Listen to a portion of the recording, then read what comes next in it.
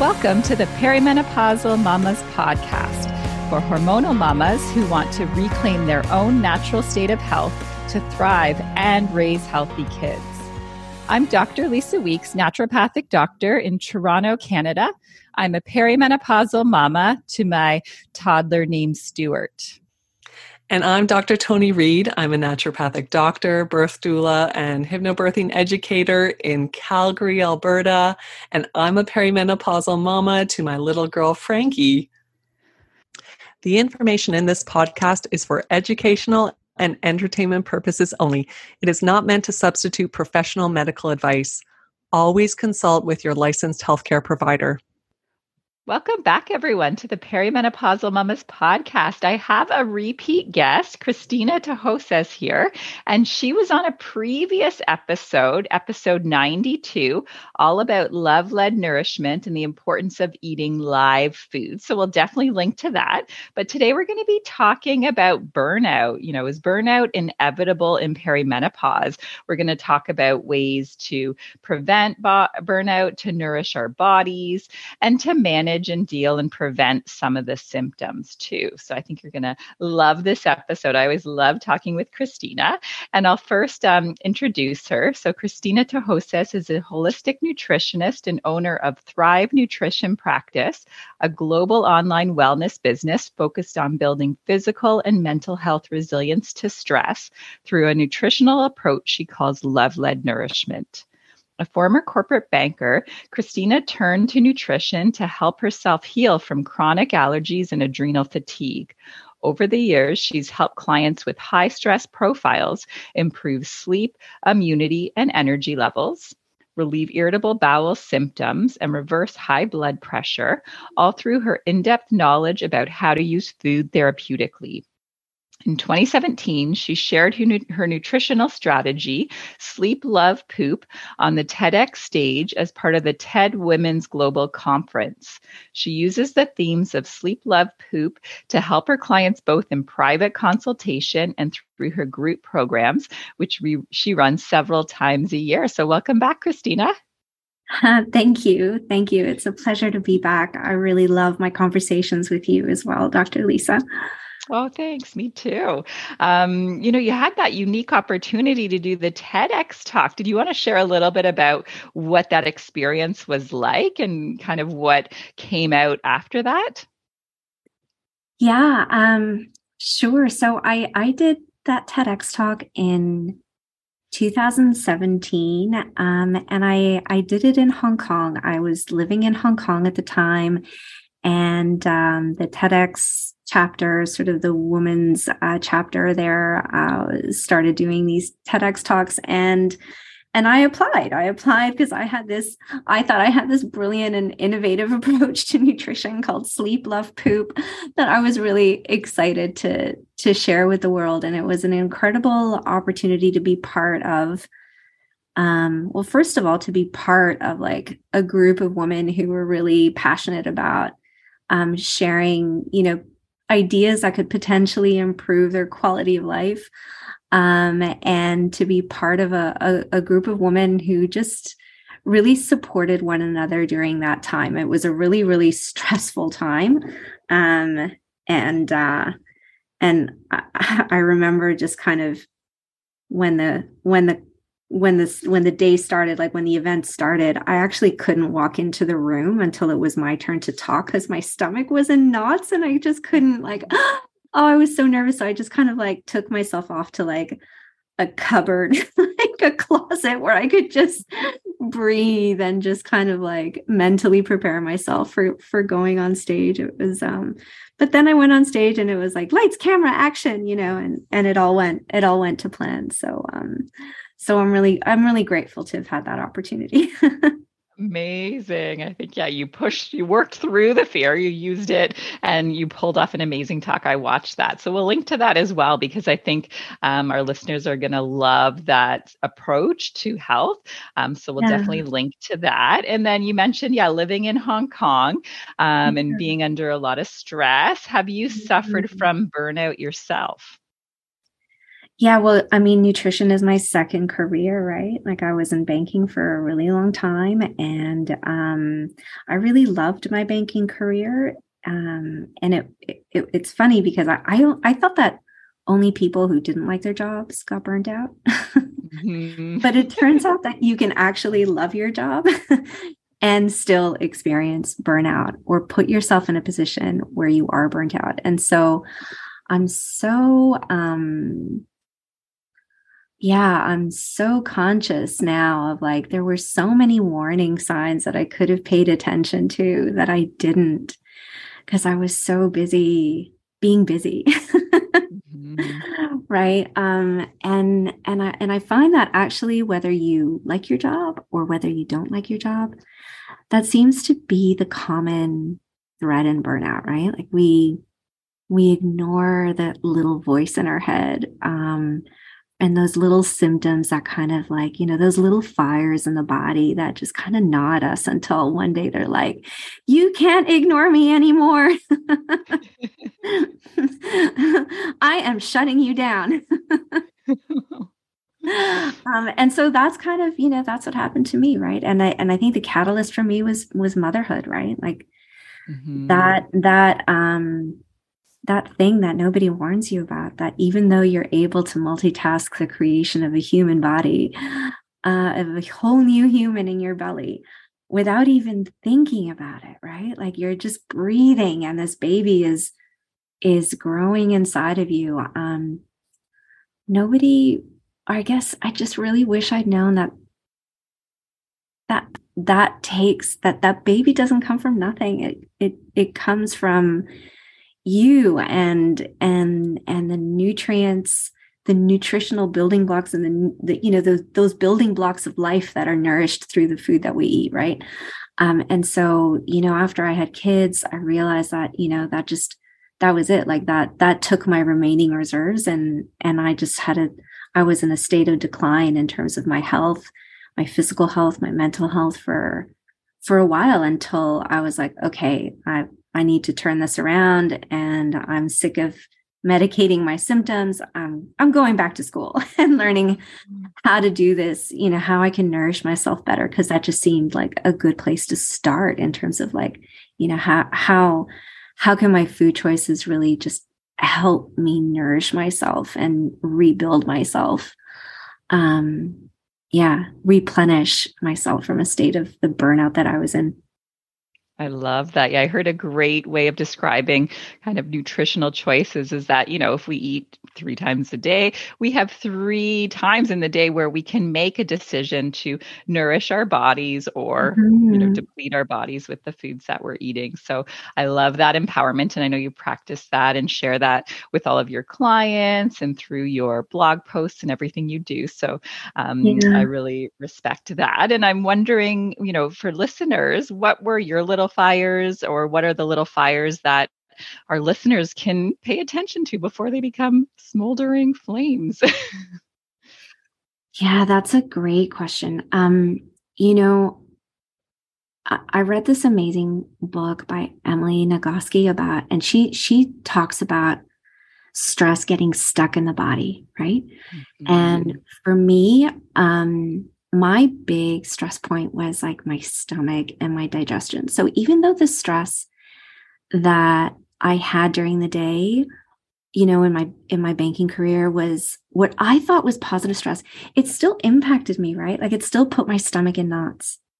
And it still meant that, I had symptoms like, oh gosh, like I was constipated, for days sometimes. And then other times I would just, suddenly I would have like diarrhea and I wouldn't know where it came from, or I'd be really, really prone to getting the stomach flu, right? Or getting like food poisoning, and you and I both know now. Well, I know now, you as a nutritionist, you're kind of schooled in the digestive system, but as a naturopathic physician, that stress impacts our body's ability to digest food, right? And that Mhm. when we're in stress mode, our our body is not producing those digestive enzymes and that stomach acid necessary to break down the food in the body, right? So I'd experienced this like, terrible bloating after lunch, and terrible sort of fatigue where I would just really just almost need a nap after lunch because I was so tired. I wasn't separating. I didn't have enough separation between my work life and my rest and digest life. So I was That's a really, struggle for so many people. Yeah. yeah. And for me, I really feel like I really need that intention to separate that time and to really carve out time for my rest and digest and be really intentional about, reminding my body that, okay, I can come back to my stress, but right now I have to digest, right? So really getting into activating that parasympathetic mode so that I can digest my food and not having just sort of sit there and fester and produce like bloating and digestive issues that really just got worse and worse and worse as time went on. So that was a big one for me. And then,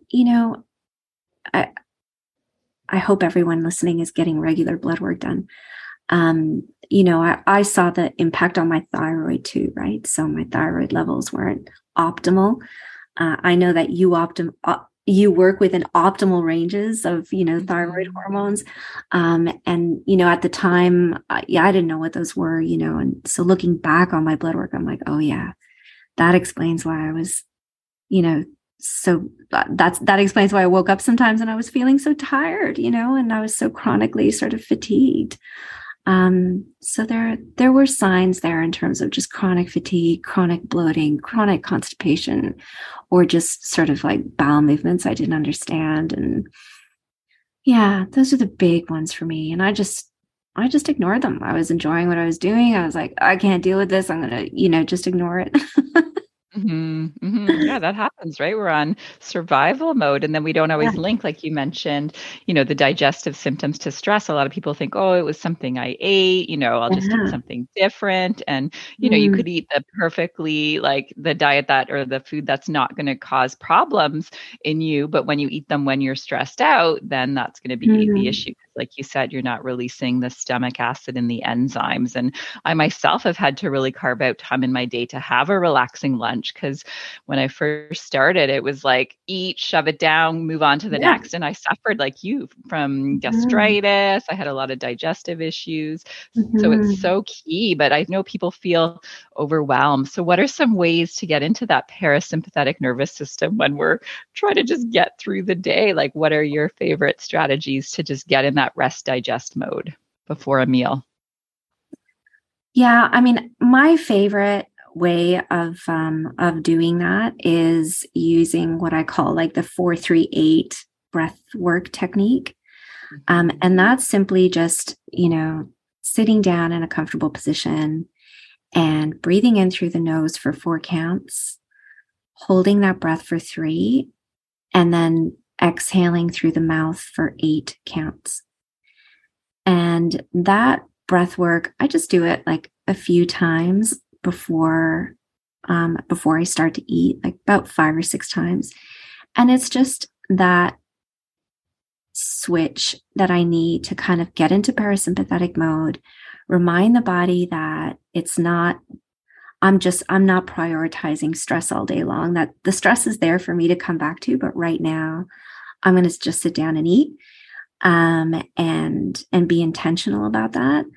And yeah, I find that really works to just separate work from eating, from the time that I'm dedicating to eating, activate that parasympathetic mode and just kind of like, relax a little bit and enjoy my meal. And it doesn't have to be a long meal. Like normally I eat in like 10-15 minutes, That's doable. And, 5 breaths like that, it doesn't take a long time. And it activates that vagus nerve, which connects the brain to our gut. And really easy to incorporate in your day. But it's so powerful. Yeah, I love that. And it's, recognizing, the stress isn't going to evaporate. You're not going to be like Yep, enlightened in that moment, but you're like, the stress will be there. But right now I'm focusing on my breath. I'm focusing yep, on my food. I'm not on my computer doing work while I'm eating. that's right. So I think those are some great strategies. What are some other symptoms that you see in your clientele? And what can we do to prevent some of these burnout symptoms? Yeah. I mean, it's funny. I work a lot with women who are in this kind of perimenopausal age, like, like I am. I'm 48, turning 49 this year. And, quite often the symptoms that I see in them overlap with these symptoms of burnout, right? And so it's like, am I in burnout? Is this perimenopause, right? So, for example, I work a lot with women who struggle to sleep through the night, right? That's a classic symptom of like overwhelm, right? Like overwhelm at work, like you're ruminating, you're going through your to-do list items for work, but it's also a symptom of, women, who are in perimenopause, in burnout, there's that high cortisol level and their adrenal system is out of whack, right? So I hear these women say, "Oh, I can get to sleep no problem, but then I'll wake up in the middle of the night and I can't get back to sleep." But as like a naturopathic physician who specializes in perimenopause, that the hormonal changes that a woman goes through during perimenopause, like the decline in progesterone, right? Which is, I like to call it, the chillax hormone. Yeah. this, Love that. this hormone drops too, right? And it impacts our sleep quality, right? So there's that. Brain fog, right? That's another classic burnout symptom and classic symptom that I see in the woman that I help. But it's also a classic perimenopausal symptom, right? There's so many factors that contribute to brain fog when a person is heavily stressed. But from a perimenopausal perspective, we know that decline in estrogen and those estrogen levels during perimenopause causes a woman to be more insulin resistant, and that as a result, they're more prone or sensitive to blood sugar imbalances, and that these imbalances are a major trigger for brain fog. I also see a lot of chronic fatigue, right? Like that feeling where you can't take like one more thing, like if one more thing falls on my plate, I'm going to lose it, right? And that's a major symptom of burnout, right? But it is also something typically reported by women in perimenopause and the woman that I work with. And oh my gosh, I heard one statistic recently that really just shocked me to my core. I wrote my newsletter about it last week, actually. And it was that women are most likely to turn to suicide between the ages of 45 and 55. Oh, wow. I didn't know that. Isn't that awful? Like, That is awful. just awful. And I mean, whilst suicide is I mean, it's a complicated mental health issue and we can't boil it down to just one thing, but I do think that there is such a massive lack of understanding for a woman's hormonal changes during perimenopause and how these can combust when mixed with stress at large, right? And so,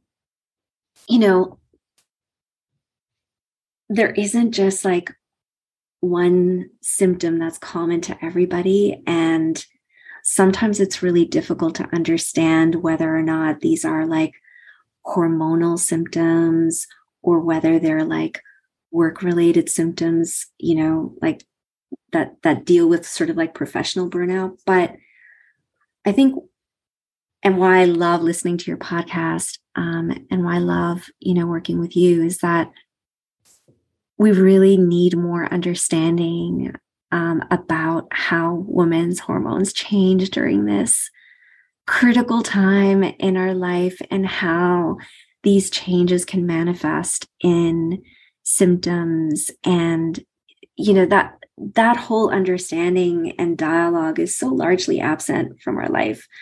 And we need to sort of really get a hold of like, okay, what are the hormonal changes that are happening in our body at this time? How are these manifesting as, physical wellness symptoms, mental health symptoms, and what can we do to really put together a plan that's going to have positive impact on our wellness as a whole?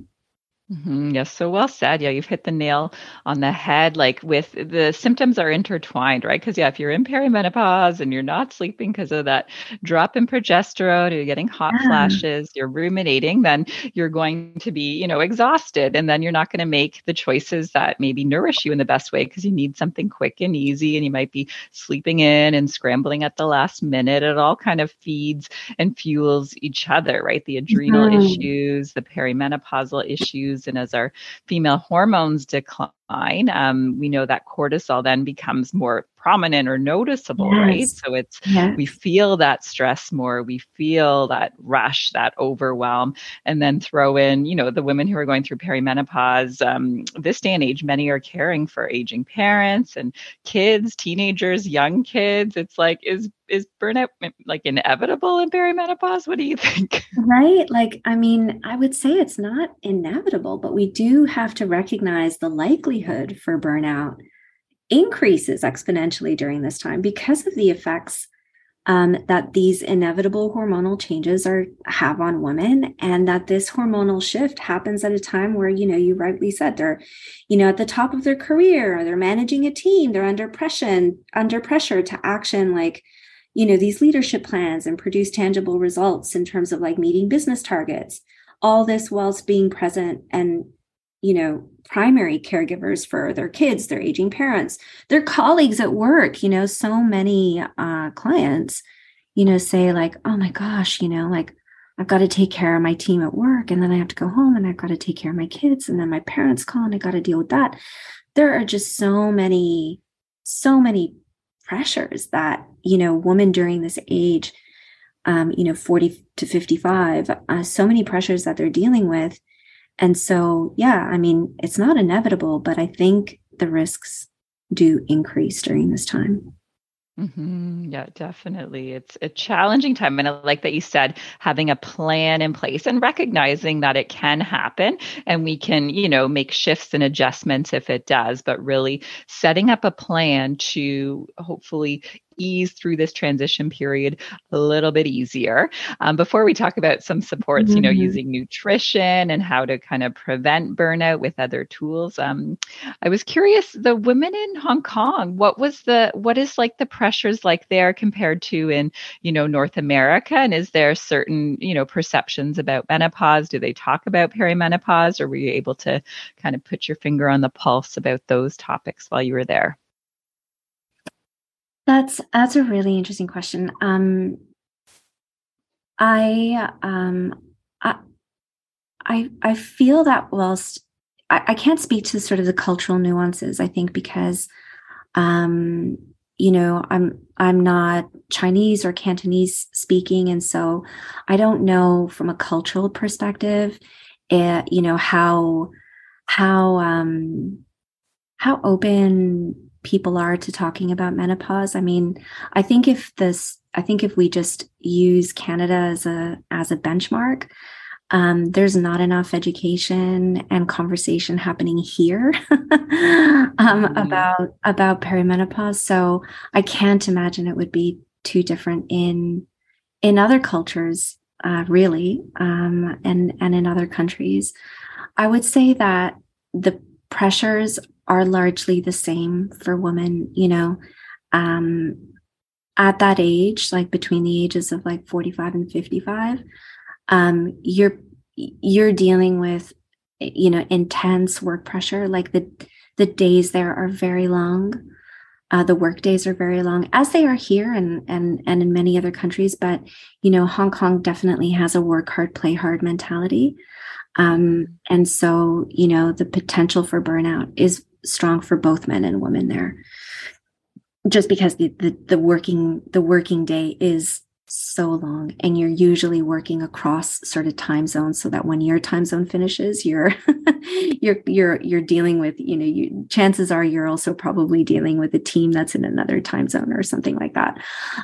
So yeah, and I mean, same, you've got like young kids to look after, you've got elderly parents to look after, and so I would say that the pressures are largely the same, in terms of the woman here and the woman there. Now the support just might be totally different, and in Hong Kong, there is the potential to have more, I guess, support in the home, because, you're able to, the cost of hiring somebody to come and help you, manage the household, clean, take care of the kids, or take care of your elderly parents, that cost is a lot less than it is here, for example. So you're probably able to hire more support. But again, that's for the privileged who can afford that, right? So yeah, I would say that that's probably what I've seen in terms of, burnout. Yes, it sounds like really long days, but yeah, potential for more support. So that leads us into tools to prevent burnout. So asking for help, right, is a big one. Taking things off your plate and not trying to do it all. Like, what are some of the strategies you like to recommend in women in the perimenopausal years, so that it doesn't come to that extreme end when, we can barely function, we're getting sick a lot, we've just lost the enjoyment and the vitality that maybe we were once experiencing? Yeah, I think to be honest, the first thing that I think we need to do is be able to identify our risk, like just get some perspective, right? Because I think when we're in it, it's really difficult to say like, yeah, I'm in burnout or not, right? Like what do we need to do in order to be able to identify the risk, right? And there's something called the Maslach burnout inventory, which is kind of like the gold standard for assessing burnout risk. But I find that it's designed to assess burnout within the context of work, right? Like professional burnout. But with perimenopausal women, like with women in this age group, I find that the level of overwhelm goes well beyond whether they're in professional burnout, right? Like when perimenopausal women are in overwhelm or in burnout, it's not just about like professional burnout. They're in like deep personal burnout as well, right? They're feeling like, I need a holiday from my life as a whole, right? Yeah. It's not just work that's burning me out. It's everything. It's like work, my parents that I'm taking care of, my kids, my partner, my body I'm constantly at war with. It's like everything, right? So I've got these 4 questions that I use as just like a tool to assess where you're at, like, do we have to be concerned here or not, right? And like, how concerned do we need to act now? Like, let's just put a number on this a little bit, right? So I have these 4 questions that I use, and the first one is, do you feel chronically tired? Like physically, do you feel chronically tired? And I get them to answer like, yes, regularly, sometimes, rarely, and never, right? And we give them a number. So that's the first question I ask. Do you suffer from brain fog? That's the second question I ask. Do you feel emotionally overwhelmed? Like you can't take one more thing? And then the last question is, do you sleep less than 7 hours a night? People are going to be shocked by that one, I think. I think a lot of our listeners are like, hell yeah, how do I get more than that? Between the kids, my bad sleep. Yeah. And so if you're answering yes regularly to these symptoms, like, yes, I regularly feel chronically tired. Yes, I regularly suffer from brain fog. Yes, I regularly feel overwhelmed. Yes, I regularly sleep less than 7 hours a night. Then there's a situation there that needs to be addressed, right? And whether those symptoms are occurring because you're in perimenopause or you're in professional burnout, I would say that the likelihood that your hormonal like perimenopausal changes are amplifying the risk of burnout, right?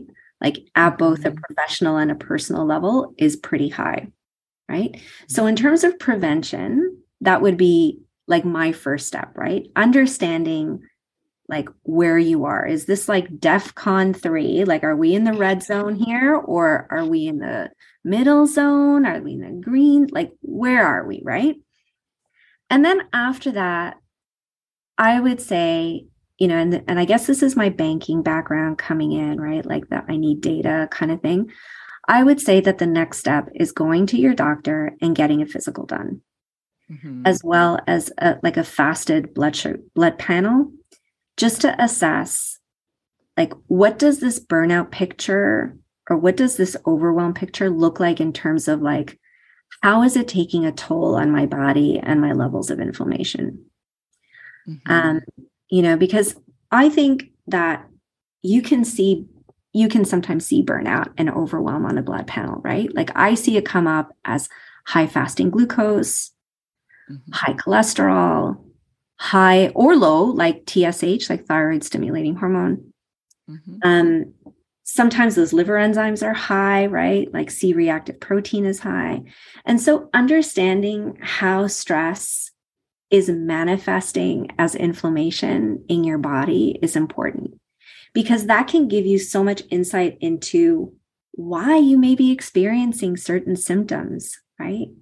And how you can go about addressing them so that you're not constantly feeling down on yourself, so that you're not constantly feeling like you're at war with your body as you navigate like the stressors of your day, right? Because there's so much like, we do ourselves down so much. It's like, oh, I'm tired again. Like, like, what am I doing wrong? Well, maybe there is, if you do a blood panel, we can get some insight into like, what's going on with your iron levels? What's going on with, your fasting blood sugar?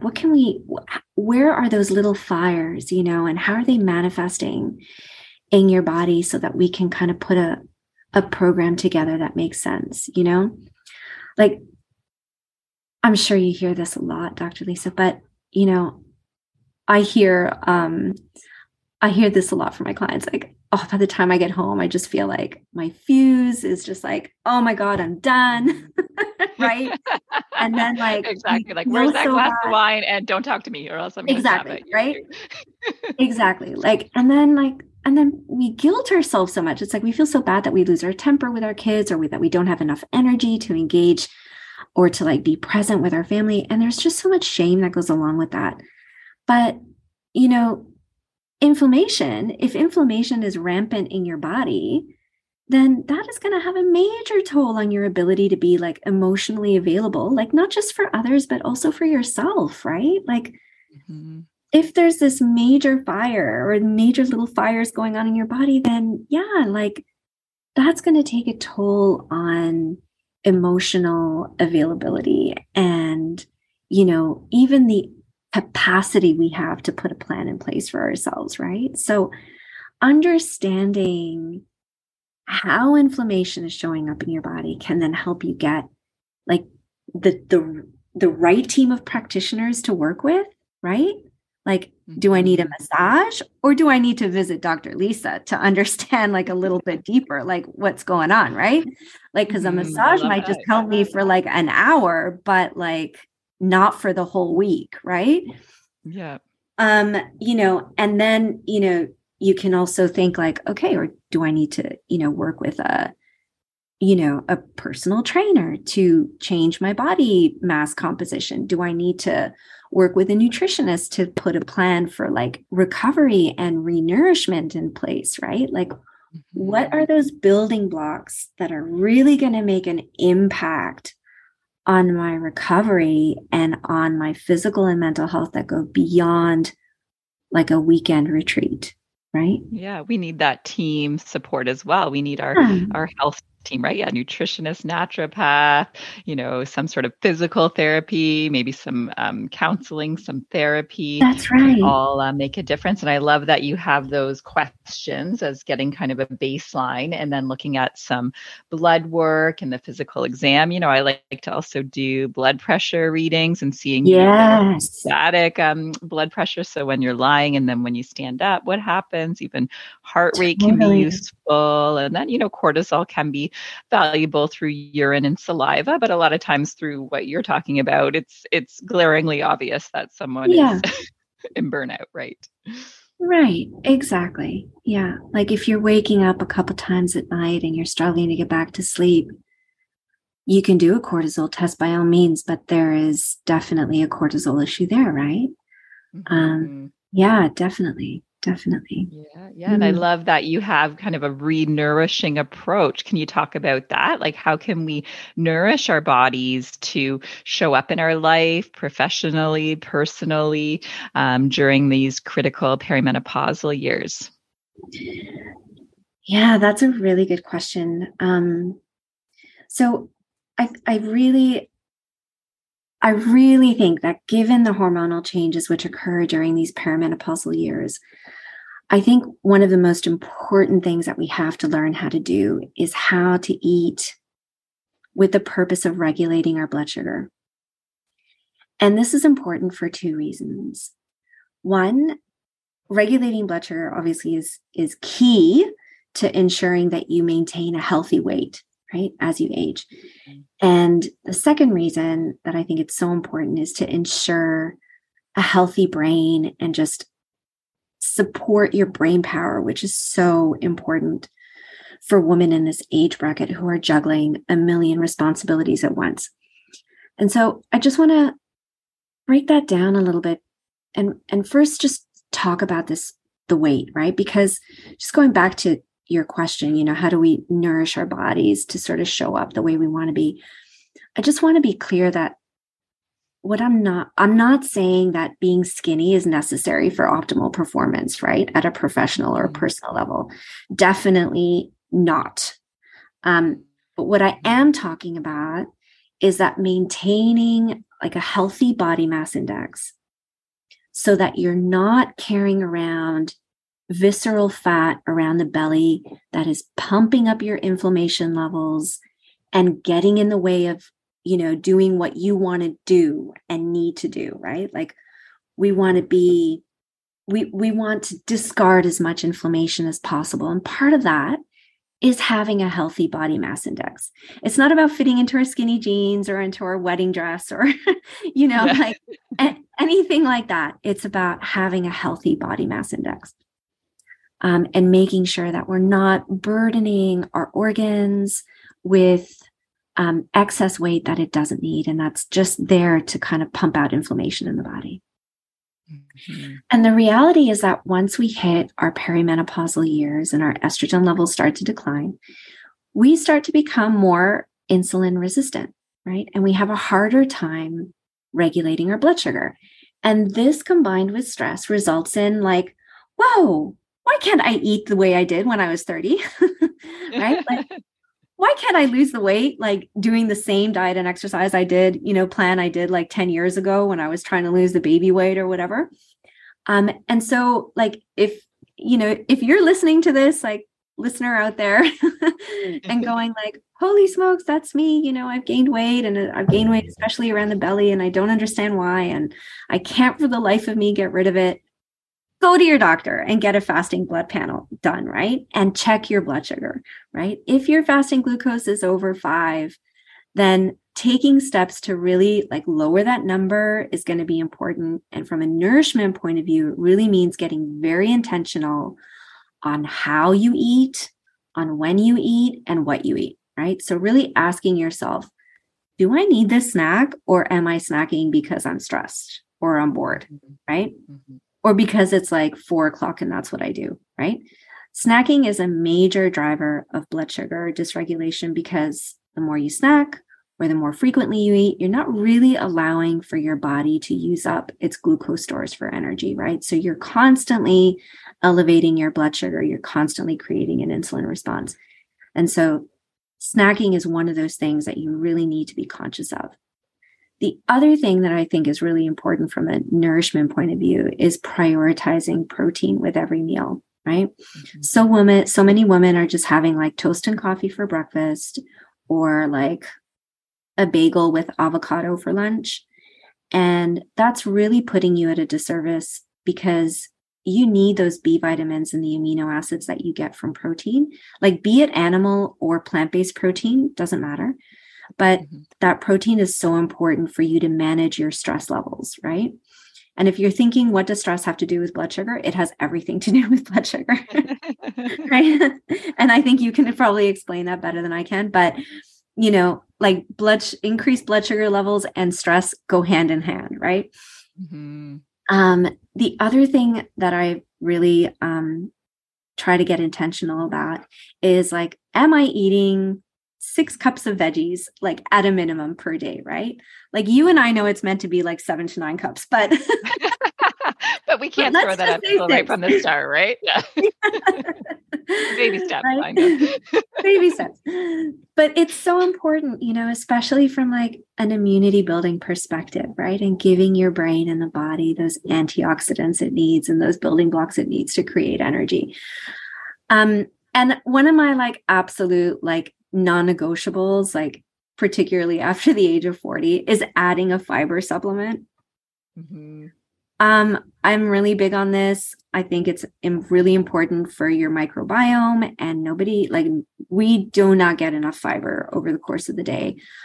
So whether it's like an inulin fiber or like flax meal or like an apple a day, or like, you know, just in a fiber supplement really goes a long way to ensure that we're pooping every day and that we're really supporting the quality of that bowel movement. Because it's not, as you know, it's not important to just poop every day, right? Like the quality of that poop, you know, its ability to like trap toxins on the way out and really get rid of all the crap that's holding you back, pun intended, is super important, right? To have like super good quality poops. And I find that a fiber supplement really, really does that, together with like drinking enough water, right? Like you need to, I always say like clear pee, clear mind, right? So nice.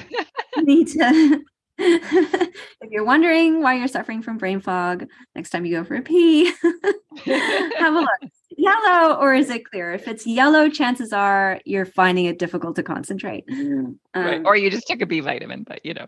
Yeah. Or you just took your B vitamins. Yeah. But yeah, by the end of the day, you know, you take your B vitamin early in the day. By the end of the day, it should be clear, right? Exactly. I like that saying. But, you know, the whole brain fog thing is so important because that's like, it's a big symptom, right? Like during the perimenopausal years, right? We start to see that breakdown in the brain body connection. And we start to experience a lot of brain fog. Like we can't remember certain words. It's like, oh, I've got that at the tip of my tongue, or, you know, where have I left my keys again? And that brain fog really impacts our confidence, I find, you know, like if you don't know if you're going to find that word or if you're not, you know, confident about your memory, then it does have an impact on confidence levels, which, you know, as women, confidence is one of the big things that we sort of name as like a point that we really struggle with, right? And of course, if you're not like sleeping well, then this is going to impact your cognitive function for sure. But just going back to blood sugar regulation, you know, what's really coming to light now, thanks to books like The XX Brain, you know, by Dr. Lisa Mosconi, and The Brain Body Diet by Dr. Sarah Gottfried. I love these books, and I think, you know, they're sort of compulsory reading for all women in perimenopause. But what's really coming to light, thanks to these women who are writing about this now, is that the hormonal changes during perimenopause, namely that drop in estrogen, makes women more insulin resistant and more prone to blood sugar imbalances, which is a major trigger for this brain body, you know, breakdown. And I mean, look, how I understand this, and honestly, please feel free to correct me and add your knowledge, but what I understand is what happens is that the brain uses this one enzyme to do 2 jobs, right? One job is to process insulin, and the other is to clear potential toxins from the brain. And the problem is that this enzyme can't do both jobs at once. And so if the enzyme is too busy breaking down insulin because our blood sugar is too high, then that enzyme isn't going to be available for like breaking down toxins in our brain. And so what happens is that, the toxins build up and we get that sticky amyloid beta, beta bits that accumulate like little toxic seeds, and then they form deposits that ultimately result, not just brain fog, but that result in kind of like real cognitive impairment and dementia and Alzheimer's like later down the line. I'm sure you've heard that Alzheimer's is now being called type 3 diabetes. Mm-hmm. So taking the steps, that I mentioned previously in terms of eating in a way where you're really managing your blood sugar is so key, because we want that enzyme in the brain to be working on detoxing our brain, right? Like as much as possible. We want it to be doing that, not busy with like insulin. So protein with every meal, veggies, fiber, take a fiber supplement, water is so key. But also making sure that you're being super intentional about, your sugar and alcohol intake, right? Like if you got a birthday coming up or a dinner, on the weekend with friends, like be super intentional and choose that as your moment to like have your birthday cake or to have that glass of wine. Like I know for me, particularly I have felt it more in the last few years, like I really have to be careful about my alcohol intake, 2 glasses of wine and I'm not sleeping that night. So that's another big one. Oh, definitely. No, I think these are some really good tangible tips. And, it's just picking one or two of those and incorporating them can make a huge difference. And then monitoring and getting your blood sugars tested, your levels tested is key as you kind of move forward. And then I love that you mentioned the XX brain. I still have to read the Sarah Gottfried's book, but I love that you brought that up because I can't wait for your book club session on that book. So I'm really excited about that. Me too. Now I just started doing these book clubs and we're launching it with the XX Brain by Dr. Lisa Mosconi, just because I just kept getting so many aha moments as I was reading that book. And I love that she just focuses on, why Alzheimer's and dementia is so much more common in women than in men, and in, woman-led research that really kind of helps us really just kind of like get to those evidence-based, diet and lifestyle choices that can really make an impact for us, right? Instead of like the population at large. I think there are certain things that, women can do, specifically women can do to really, really help support and protect their brain function. And one of the big key aha moments for me was reading just how important managing your blood sugar was, and knowing your numbers, like knowing your data, knowing where you're at and keeping track of that on a yearly basis, and really understanding what, how to eat in order to keep your blood sugar levels at a healthy level.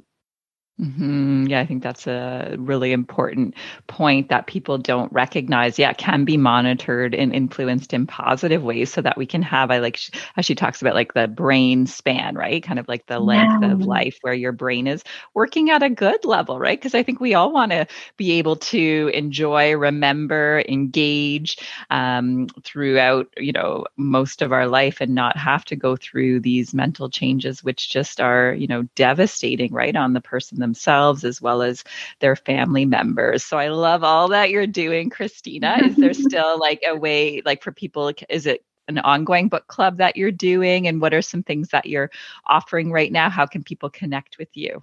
Yeah. Oh, well, I've decided, definitely we'll do a book club every 2 months. So the first one's going to happen at the end of March, when we'll talk about the XX brain.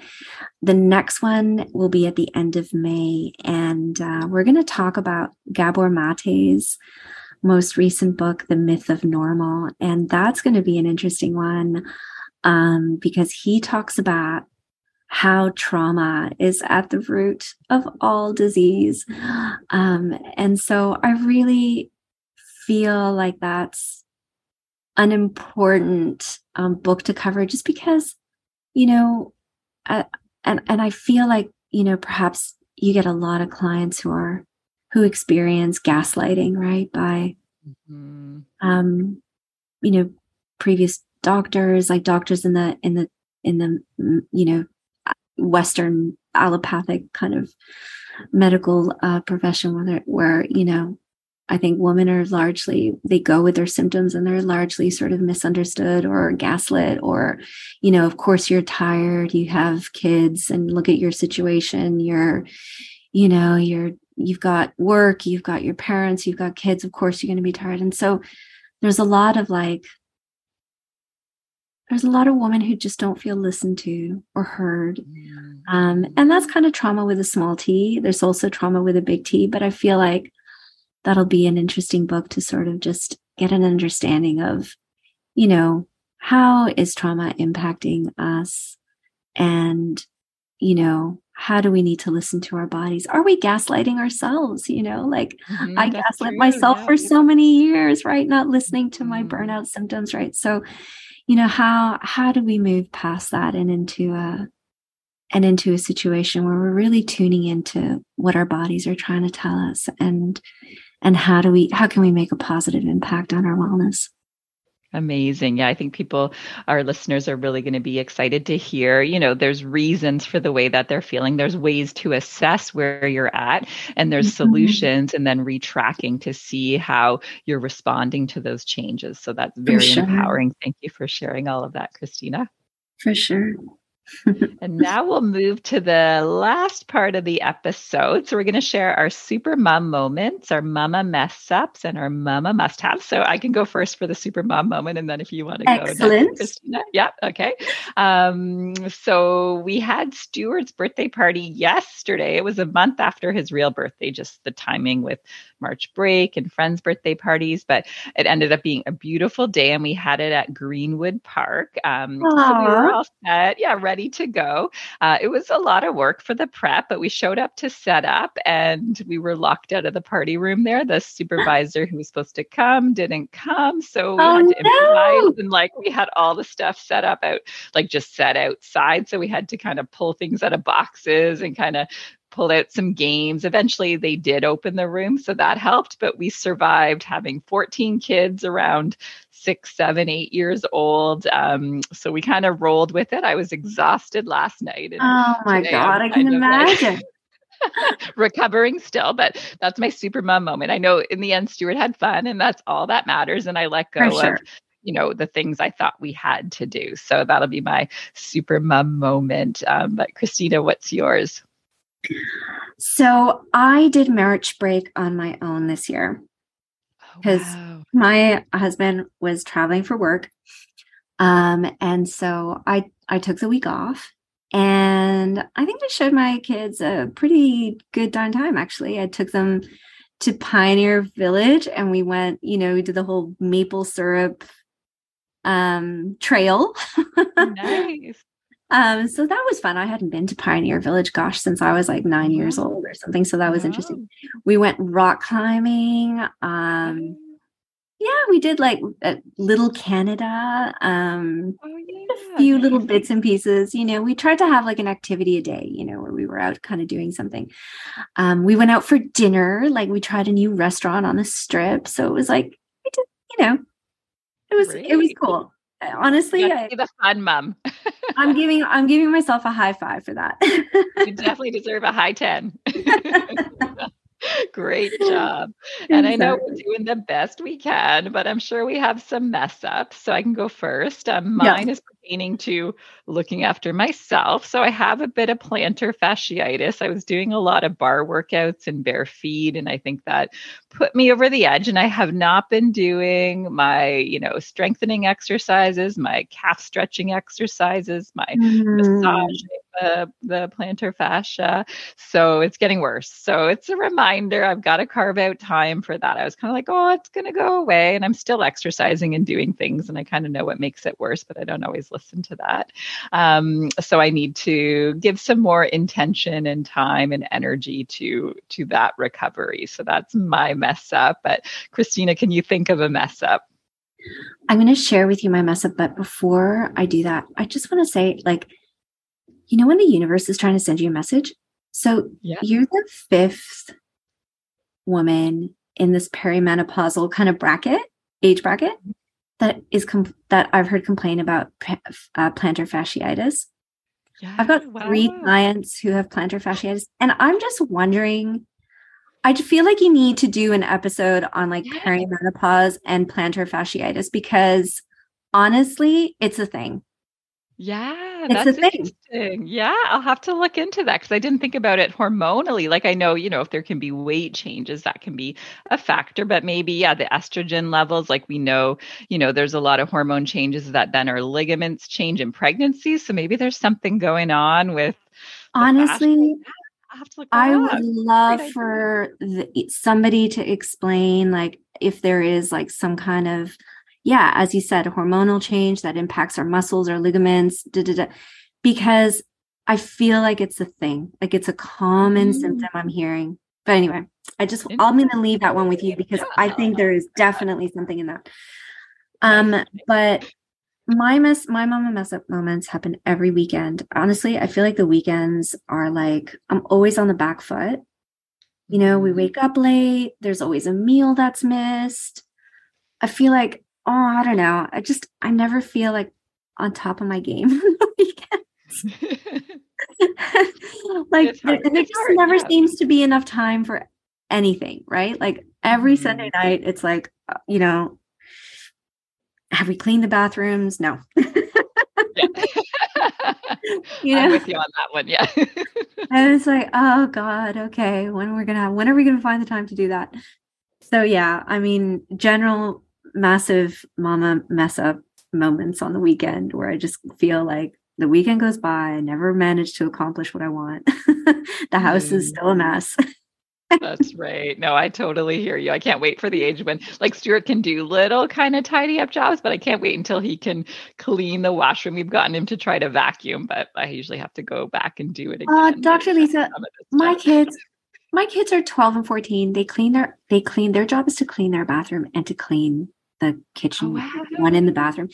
And we still don't manage to get that done. Like, I just don't know where the weekend goes. I need to implement a little bit more of, like, I don't know, a plan. I need a plan.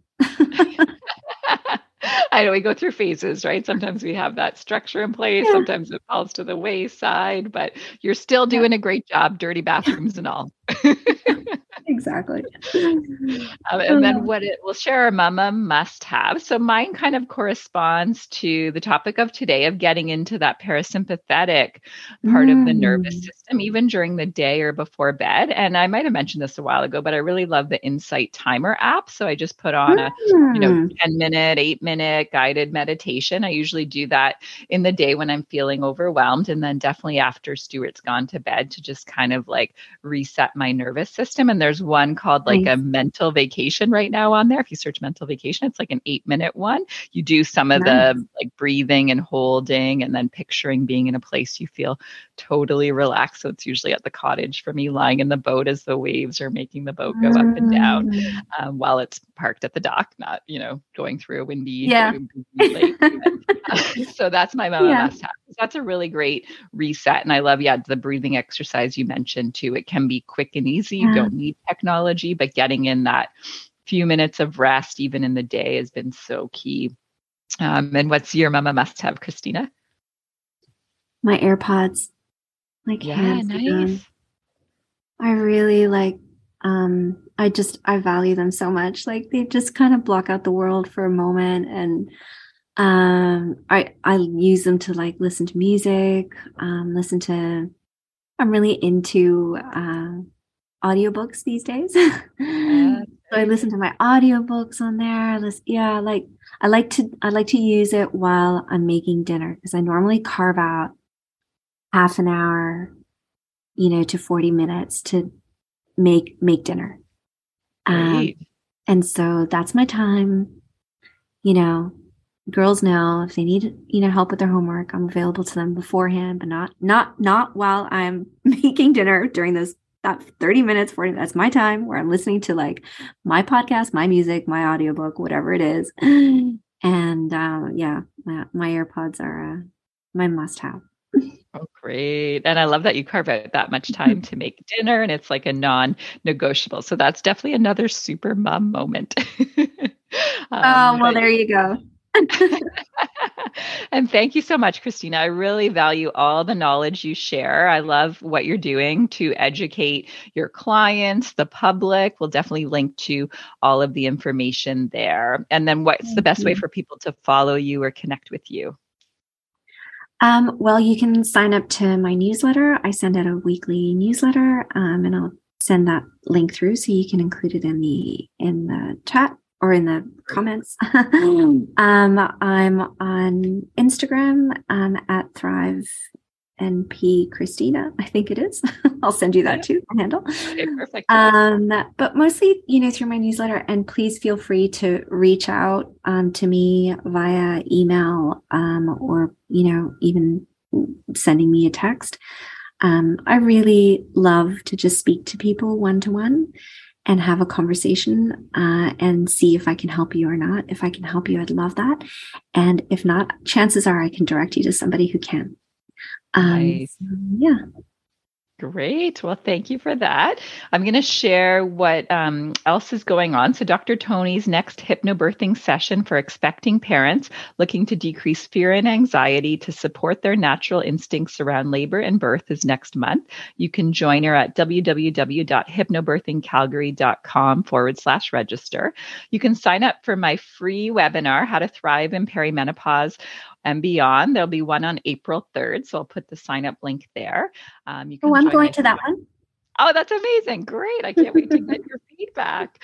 I'm excited you're joining. And then I do have a Facebook group called Wild Women Adventures Toronto if you want to get out and have fun in nature and connect with other women. And thanks everybody for joining us today. You can email us or connect with us on Facebook and Instagram. We'd love you to subscribe, leave us a review and a 5-star rating if you enjoyed this episode. And please tell your perimenopausal mama friends about us too. So stay safe and healthy, everyone. And thanks again, Cristina. Thank you, Dr. Lisa.